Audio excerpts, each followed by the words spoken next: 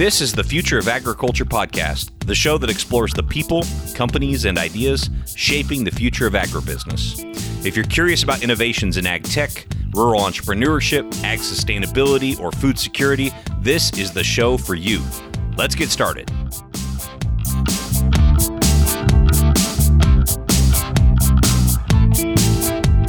Hey there, thank you so much for downloading this episode of the Future of Agriculture podcast. My name is Tim Hammerich. It's my pleasure to bring you these stories every week of the founders, the farmers, the innovators, the investors, the people shaping the future of the agriculture industry. And few things are going to shape the future of agriculture more than who owns and who operates farmland. Right now in 2020, we're at a pivotal time when you consider trends such as the aging farmer, farm consolidation, increased absentee farmland ownership, and the rise of financial tools, or fintech tools as they're often called. These trends and tools, as well as the Jobs Act passed back in 2012, are enabling a rise in online platforms to invest in farmland. In fact, we featured a couple of them on previous episodes, including Harvest Returns back in episode 93 and AcreTrader in episode 169 just this past year.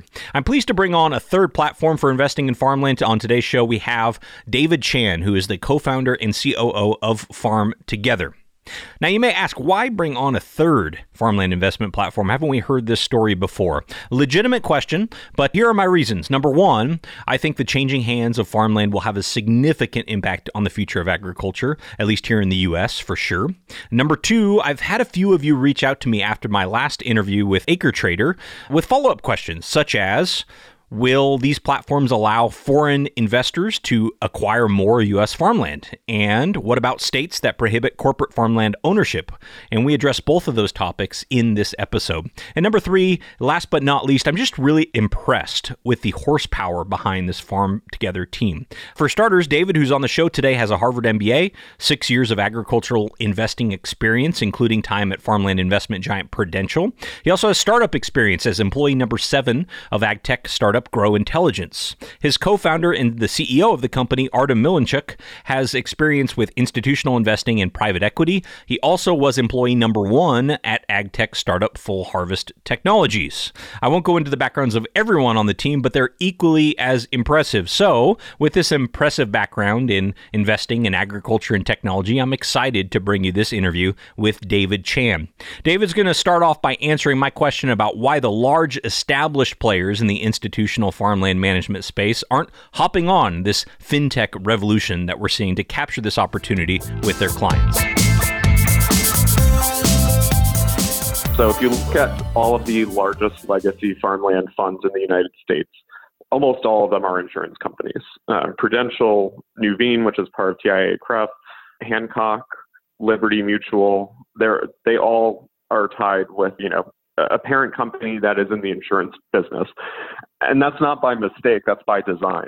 Insurance companies find real assets, particularly farmland, to be an exceptional asset class because they're able to match their long-term liabilities with the long-dated nature of the asset class. You're not investing in farmland for a year.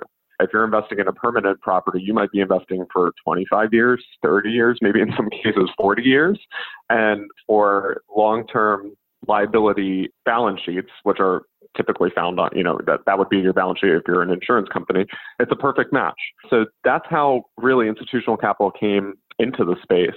And then quickly following that, university endowments start to see the opportunity and some pension plans start to see the opportunity. So that's really how the U.S. U.S. institutional investment market for farmland developed. I would say the dynamic today is, as a result of all that, these are big institutions. They're generally over $1 billion in assets, and the rule of thumb is real assets should be anywhere between 5 and 10% of your total portfolio exposure. And so, if you're $1 billion fund, then that would imply you might be deploying anywhere from 50 to 100 million into farmland or other real assets, farmland, timberland, and so they need to move significant pieces of capital. And this has sort of led to a screening process where unless your farm is, say, worth $20 million in value, or maybe even somewhat higher, it's not that interesting for an institution. Moving $5 million, $10 million doesn't really move the needle for their underlying clients and beneficiaries. And so they often don't look at the majority of deals that are available in the U.S. And this is a function of the U.S. farmland market. We are a fragmented market. 97 or 98% of U.S. farmland is privately held by families or operator networks. And over 70% of U.S. farmland is under 5,000 acres in size. And so, when a deal does come to the market that's over that threshold, there's also now a dynamic where, all of these large players are aware of the same properties and are bidding against each other to get those properties. And in our view, there's so much opportunity below that threshold. There are so many high quality farms that are for sale, that are coming for sale over the next couple of years that may only be $2 million in value or $5 million in value or $15 million in value. And, there's certainly room in the market for institutional capital to look for those deals if it so chooses, unless, the dynamic continues and we continue to see folks chasing $30 and $40 and $50 million properties. But it also opens the door for the retail investor. And that's where, the advent of crowdfunding, makes this possible. And so, we think it's a beautiful thing. Now, retail investors can have access to properties that are institutional quality and offer institutional level returns. And that's a wonderful thing. And define that retail investor for us. So somebody who's going to use your platform to invest in farmland, generally speaking, is this an accredited investor? And then, give us sort of the profile of the right person or not the right person, but the most common person who's using your platform to invest in farmland. Certainly. So right now we are operating under, all of this comes from the Jobs Act that was passed by the Obama administration in 2012 and essentially kicked off crowdfunding as a market. And so all of these policies are under a regulation called Regulation D, and then you register under a variety of different exemptions. And so most of our deals are under an exemption called Rule 506C. And Rule 506C requires us to verify that all U.S. persons investing in the deal are accredited investors. And so today, the definition of an accredited investor in the United States is an individual who earns at least $200,000 a year for the last 2 years in gross income, or a married couple who has earned at least $300,000 per year for the last 2 years in gross income, or an individual or family that has $1 million in net assets, excluding their primary residence. And so it's a high bar. We realize that there are many investors, many retail investors who understand the benefits and risks of farmland and would love to find a way to invest directly and can't today because of this rule. And so we're actively looking for, ways in which we can design products that would open up our direct offerings to non-accredited investors as well. And, one piece of news that we're very excited and encouraged by, and, we'll be issuing a comment as a firm on this to the SEC. But just 2 days ago, the SEC voted to propose amendments to the definition of accredited investor status in the U.S. And this amendment would essentially allow for a non-financial qualification to accredited status. So if a person had a certain level of professional knowledge or experience or certain certificates, they would be granted accredited status. And we think that this is fantastic because there are many, many investors out there who, again, understand this asset class well.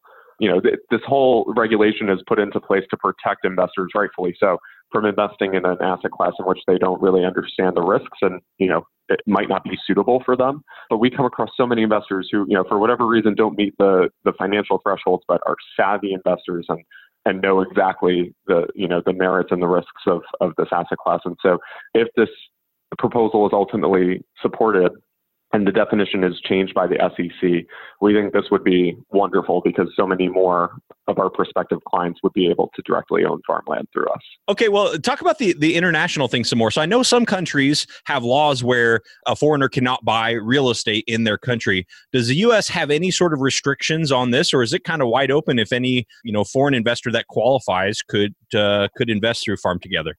That's a great question. There are countries that have placed significant restrictions for foreign ownership on farmland. Brazil is an example of that. Even within countries, there are sometimes states or provinces that have their own hurdles. So in Canada, there are some provinces in Western Canada, I believe Saskatchewan is one, where you have to you need to be a Saskatchewan entity in order to buy Saskatchewan farmland, and there's restrictions even if you're Canadian, but you're in Quebec, it might not be possible for you. So it's interesting how there are some of these protections in place for certain regions.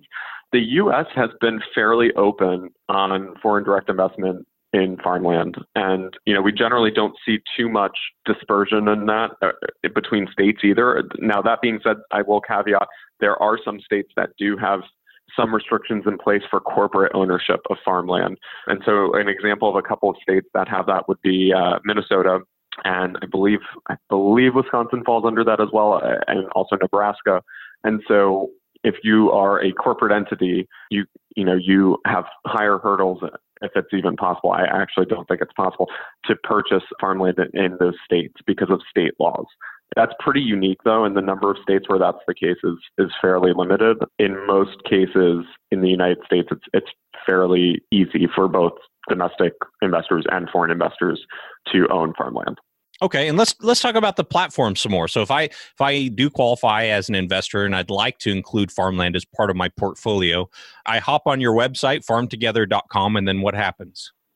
Sure. So you would log into our website and create an account. Then once you share a bit more information about yourself and you have an account, you'll be able to see all of our resources and both live offerings, which are actionable investments that, if you were interested, you could invest there and then today, and past investments as well, so that you could see how we have structured deals in the past. And with each offering, whether it be active or a past offering, you'll see all of the resources that were put together in bringing that offering to market. And so this will include all the deal documents, the private placement memorandum, the subscription agreement and operating agreements, any webinars that we host. We host at least a webinar for each offering where someone from our team will walk through, the selection process, why we picked this property, what we think are the merits. We'll address the risks.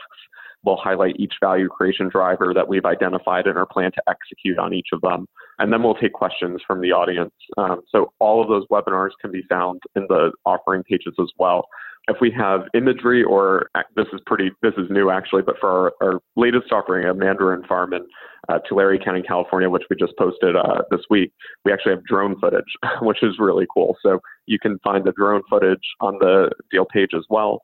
We have an extensive FAQ section. We have a white paper that you can download to learn more about farmland investing. And then once you're an investor on the platform, again, the platform, once you're logged in with your credentials, is really a one-stop shop. So in addition to being able to make investments through the platform in a seamless and quick way, you'll also be able to track the performance of your investments in our platform. So we'll show you each year's projected yields and actual yields for comparison, so you can judge and see how's the property performing. You'll see expected distributions and actual distributions. So again, in spirit of transparency, you can see how is this property performing compared to where we had it in underwriting. All tax information will be shared through the platform. So we form these as pass-through entities, which issue K1s. So your K1 will go right into your platform and will be available for you for downloading. No need to look out for it in the mail. And so really, we've put in a lot of effort into creating a one-stop shop to serve all of our investors' needs, from education and exploration and learning to investments and actually funding your opportunities that you're interested in, to tracking those opportunities, receiving your distributions, and receiving any relevant tax forms as well. I would think your due diligence process would have to be extremely extensive, and obviously, ultimately you're trying to get at to a projected internal rate of return. But what other what factors go into what types of farmland properties catch your interest to be put on the platform? I mean, do you think about, hey, I'd really like more permanent crops, or I'd really like to list a property in XYZ state, or is it really just getting down to how the numbers look at the end of the day? That's a great question. So, first I'd say a little bit of how we're structured. So we have a strategic partner for our row crop or annual crop properties. So these are properties that farm corn, soy, wheat, peas, and anything that's planted, each year. And so we work with a fund called Farmland Opportunity, which is managed by a gentleman named Jay Gerardo. And Jay is a partner of ours, an investor in Farm Together.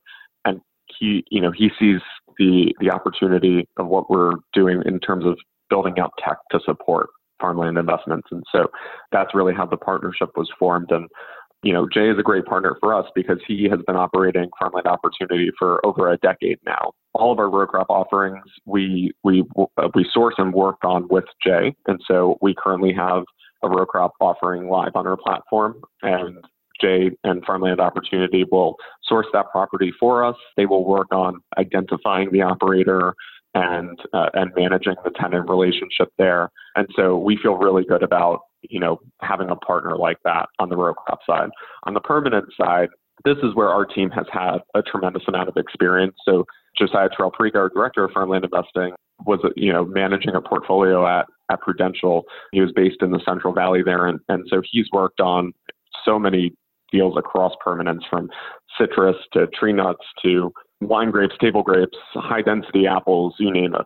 And so I think in his career thus far, he's deployed over $250 million into U.S. farmland investments. And we feel really good about, both his abilities and sort of our complementary abilities there to identify the best permanent properties. And so, to your question on, do we think about the state? Do we think, a little bit of that comes into play, but really we start on sort of some core diligence items, and most of them are agronomic. And so we'll think about, what is the environmental risk to this property? What is the weather risk? What is the climate risk? So, unfortunately, California had one of the worst droughts in history just, 6 years ago or so. Fortunately, that means we have a really strong back test to see how properties fared during that time. And so we'll go back and look at, if we're looking at a piece of land in California, how did that property perform during that period? Was it resilient? And did the trees survive, and not only survive, but thrive after and remain very healthy with strong yields? Or was there a lot of replanting or grafting that had to happen because of tree stress and death? And so, we'll start there. We'll look at climate resiliency. We'll look at climate patterns and projections. My background is in meteorology, and so I'm a little bit of a nerd when it comes to the space, but we'll look at, various RCP models, which are basically the climate models that the IPCC uses when they write their report. We'll look at the base model, and then also the more aggressive model, and see, what does that look like for this property in the next 10 years, 20 years, 30 years, 40 years, because these are long-lived assets. So you must consider what the environment may look like in the future when you are purchasing these properties today. We'll look at the soil health. We'll look at the water rights and the riparian rights. This is probably the other largest component of our diligence. So in California, there's a new legislation called SGMA, which is the Sustainable Groundwater Management Act. Basically, this law will renew the riparian rights system of California and introduce water pricing in many of the districts. And so, we think it's really important to have two water sources for each property, or a path to having two water sources, both groundwater and surface water. We think it's really important to understand the specific irrigation district that you're in, understanding the dynamics of the water board for that district. And so, I know we're a little in the weeds now, but that's where most of the time is spent, really getting a good feel for those agronomic dynamics, because those are the biggest risks in permanent planting properties. And then once we get beyond that and we feel good about the property, the soil, the water, we'll look at the fundamentals of the commodities that are grown there. We'll look at, neighboring properties and, potential exit strategies for the property when we look to sell, at the end of the investment horizon. We'll look at state concentrations just for diversification purposes for our clients. So if we've done 5 permanent planting deals in California in a row, maybe the next one we'll really try to find something good in Oregon or Washington, just to add a little bit of a diversification into the mix there for folks who are looking to diversify. So that's how the process goes. It's a arduous process. It's a lot of work. Our pipeline right now of available properties that we know of that are for sale exceeds $600 million, and to whittle that down to the call it $5 million worth of properties that you put on the platform. It's a tall task, but we have the team in place to get through that. Well, I was going to throw you a curveball with a SGMA question, but you beat me to it. That's awesome. Yeah, no, it's a big deal in California, and water. Any irrigated agriculture, water is going to be a big risk. And you mentioned it being a long-term investment. So if I invest on Farm Together, when and how do I get my money back? Sure. Each offering will have a timeline that is associated with that offering. Other phrases or terms that some folks throw around for this type of timeline is a holding period, an investment horizon. But essentially, it's a number of years in which you are committing your capital towards the asset. And then at the end of that timeline, it's our job to sell the property and allow you to realize your capital appreciation on the property.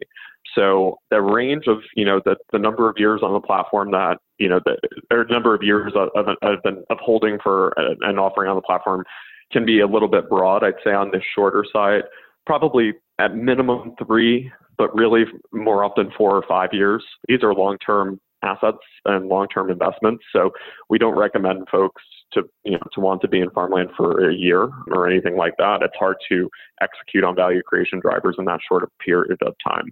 Sometimes, for certain properties, especially on the permanent side, you may have hold periods of 7 years, upwards to 10. And again, it really depends on the property itself. If there's a development component, so are the trees very young? And part of the investment thesis is, developing those trees into mature commercial yielding trees and then realizing that gain at sale. So a lot of different factors that take place, but I'd say generally the range would be about 3 or 4 years to about 10 years. But I would say, regardless, if you're investing in farmland, going under 3 years is risky because it's really tough to execute value creation drivers in that short amount of time. Right. As the time goes on, so once we've closed on a property and I'm an investor, what communication do I have about what's going on with my investment? And am I getting money every time there's harvest? Yeah, so it depends on how the deal is structured. If it's a cash lease deal, which often we would do a cash lease offering if it's a row crop property, then you're going to be receiving rental income at a minimum of annually, sometimes depending on the contract with the tenant, could be semi-annually. And those distributions will be made to you via our investor portal, which you can see if you create an account. You'll be able to see what that interface looks like. And so as soon as we lock in the lease terms and the lease agreement with the tenant, those expected distributions will pop up in your portal. And so you'll have an idea on when that rental income will be realized and when it will be distributed to you. In permanent plantings, we generally will have a direct operating model where we hire an operator and pay an operator to do the farming, and your income is driven by the sales from harvest. And so that model tends to be just an annual distribution after harvest. And similarly would work, there would be a projection based on where we think yields are going to come in and, where we underwrote commodity prices for that given commodity. And those distributions will be paid out to you via the portal. Okay. And I assume, because it's a hard asset, are you all sending me regular reports, and do I pay an ongoing management fee? Yes. So there is a management fee component to our offering. It hasn't been a fixed fee because we try to price it based on the complexity of the deal and the amount of work that's required. So for our first deal, our annual management fee is 50 basis points or 0.5%. And really what that entails is, our active monitoring of the tenant, our auditing of the property, our assessments annually. So we'll have an appraiser come in and appraise the value of the farmland once a year. And we'll provide all of that data to you. We actually send out quarterly updates that are not quite as detailed. We're not doing quarterly appraisals, but in the quarterly updates, we'll share, if it's a spring update and it's a row crop property, how planting went, how was weather, any concerns that we're addressing, anything that, the investors should be aware of, in the fall update, maybe, particularly in like the permanent space. We actually just sent out our Q4 update on our El Nido almond property. And, it was a positive one because the meat weight of the almonds came in 13% higher than we had underwritten. Prices were also above where we had underwritten. So we had good news to share with our investors, which is always very nice. And so, you can expect to receive at least a quarterly update with some information on what's happening on the farm, and then at least annually a comprehensive update, which includes a refreshed appraised value of the property. And what do farmers think of all this? I think it probably depends on what side you're on. A farmer that wants to sell a property probably loves having new investors come into the space and sort of compete for buying my property. But I would think maybe other farmers kind of don't want the competition to acquire land. Or are you getting any of that feedback? No, I think The feedback that we've received from the farmer community has actually been, to date, universally positive. In a number of situations, we think that we can actually help farmers by solving estate planning and transfer questions that are ugly and messy to deal with as a family, especially, and I always say this is my new storyline, but for whatever reason, and this is maybe a sample size of 20. So I think if I remember my intro stats class, you need 30 for it to be real. But we've come across so many farmers who have 3 kids, and 2 of the kids want liquidity and just want out of the, they know they're going to inherit the farm, but they'd rather just sell the farm, take their liquidity, and move on. And one child who wants to continue at least owning the farm, sometimes continue operating as well. And to date, there hasn't really been any capital solutions for the situation, which is becoming a very common situation in the United States. And so, what platforms like Farm Together can do for farm families in this situation is we can syndicate out, whatever portion of the farm the family is looking to sell. So in this example I'm giving, we would syndicate out 66 and 2/3% of the equity of the farm to our investor community. And we would leave the 1/3 stake with the heir who is looking to continue to own the farm. And if they are a seasoned operator and they know how to manage the farm, then we, certainly happy to also look at keeping them on board as the operator as well.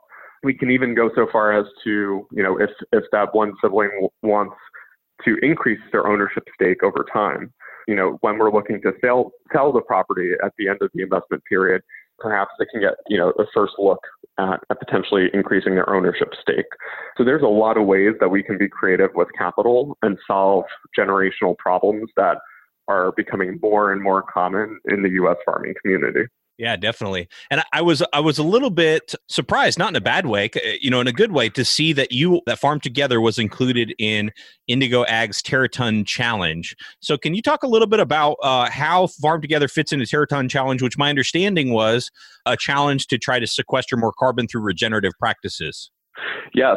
So I am very, very proud of our inclusion as a semifinalist in the Terraton Challenge. So a quick story, but when I was at business school, I worked with a team on an MBA case competition or a graduate student case competition through Patagonia. And we made it to the finals. And so we had an opportunity to pitch to Rose Mercario, who's the CEO of Patagonia, Yvon Chouinard, who's the founder, and their entire leadership team on how we could scale regenerative farming. So Patagonia actually now has a food arm, which a lot of people might not know, but it's called Patagonia Provisions. And they make soup packets. They make very, different kinds of bars, granola bars and protein bars, basically, outdoor friendly, camper friendly food that's created through regenerative ingredients. And so Yvon Chouinard and Rose Mercario put their heads together, and, climate is probably the top issue, climate and conservation, that Patagonia as a company has taken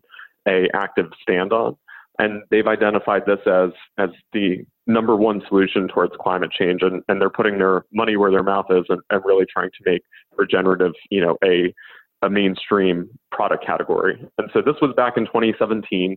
That's when I first really learned about regenerative. Regenerative practices we've known about them for decades now. I think, Rodale Institute's one of the leaders in studying and understanding these practices. And I think they've been at this since the 1980s. So this isn't new, but consumers don't know about this, and products have not been developed with regenerative ingredients. So the consumer side of the market is brand new. Fast forward to today, now companies like Indigo, who are creating a carbon market for farming, who see the potential of sequestering carbon through farm management practices like regenerative cultivation, are building this ecosystem. And so, we are a part of that ecosystem, and where they see Farm Together fitting in, we can be the marketplace solution for scaling regenerative ag in the United States. And so we're working with other participants in the cohort who have, the other missing puzzle pieces like sensory and being able to count and record the number of tons of carbon sequestered per acre. That's much more hardware tech, obviously a different solution than what a digital marketplace like Farm Together has to offer, but a required piece of the equation nonetheless. And we've heard from so many clients who are impact-driven, mission-driven, who have recently learned about regenerative, understand the benefits, deeply want to invest into scaling and making this, a real effort. And there are limited, if any, opportunities out there that are actionable where they can actually deploy capital. And so, we are working very hard on bringing a regenerative offering onto our platform within the first quarter of 2020. And we're looking forward to not only allowing folks who understand the promise of regenerative to invest towards realizing the tremendous promise of this new farming practice, but also educating our users, regardless of whether or not they ultimately want to become an investor, in what regenerative is and what it means, and ultimately trying to help be a part of the solution in making a real consumer product market here. Okay. Well, I think we could do a whole nother episode on regenerative and trying to figure out what the heck it means and what it looks like going forward and how to quantify it and how to measure it. But I really appreciate your time today, David. Thank you so much. I guess we need to send anyone who's interested in your work to farmtogether.com. Is that right? That's right. Yes. Okay. And anyone can feel free to send me an email as well. It's just david@farmtogether.com. And I did want to mention, because we're running out of time here, but they have a partnership with an IRA company. So if you wanted to include this as part of your retirement savings, if you were an accredited investor, you could do that as well, which I think is pretty cool. Yes, our partner there is a firm called Alto IRA. They're a self-directed IRA provider. And we currently have clients who are investing into our offerings through their IRA. And we think similarly to you, Tim, there's tremendous advantage in using qualified funds to invest in an asset class like farmland. Definitely. Great. Thank you so much, David. Really appreciate this. Thank you.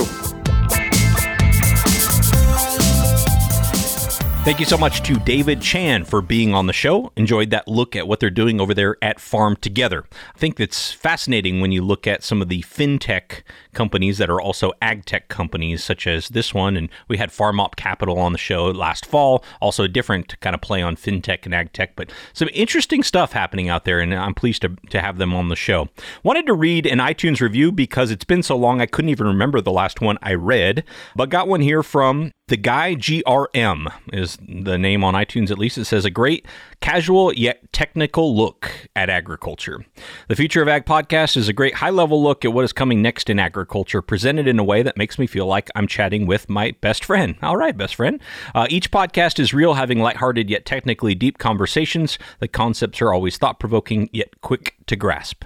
If you want to learn more about ag tech, or you enjoy a fantastic engineer-type talk show, this one will have you hooked. Hey, that was such a nice review. Thanks for the thought there.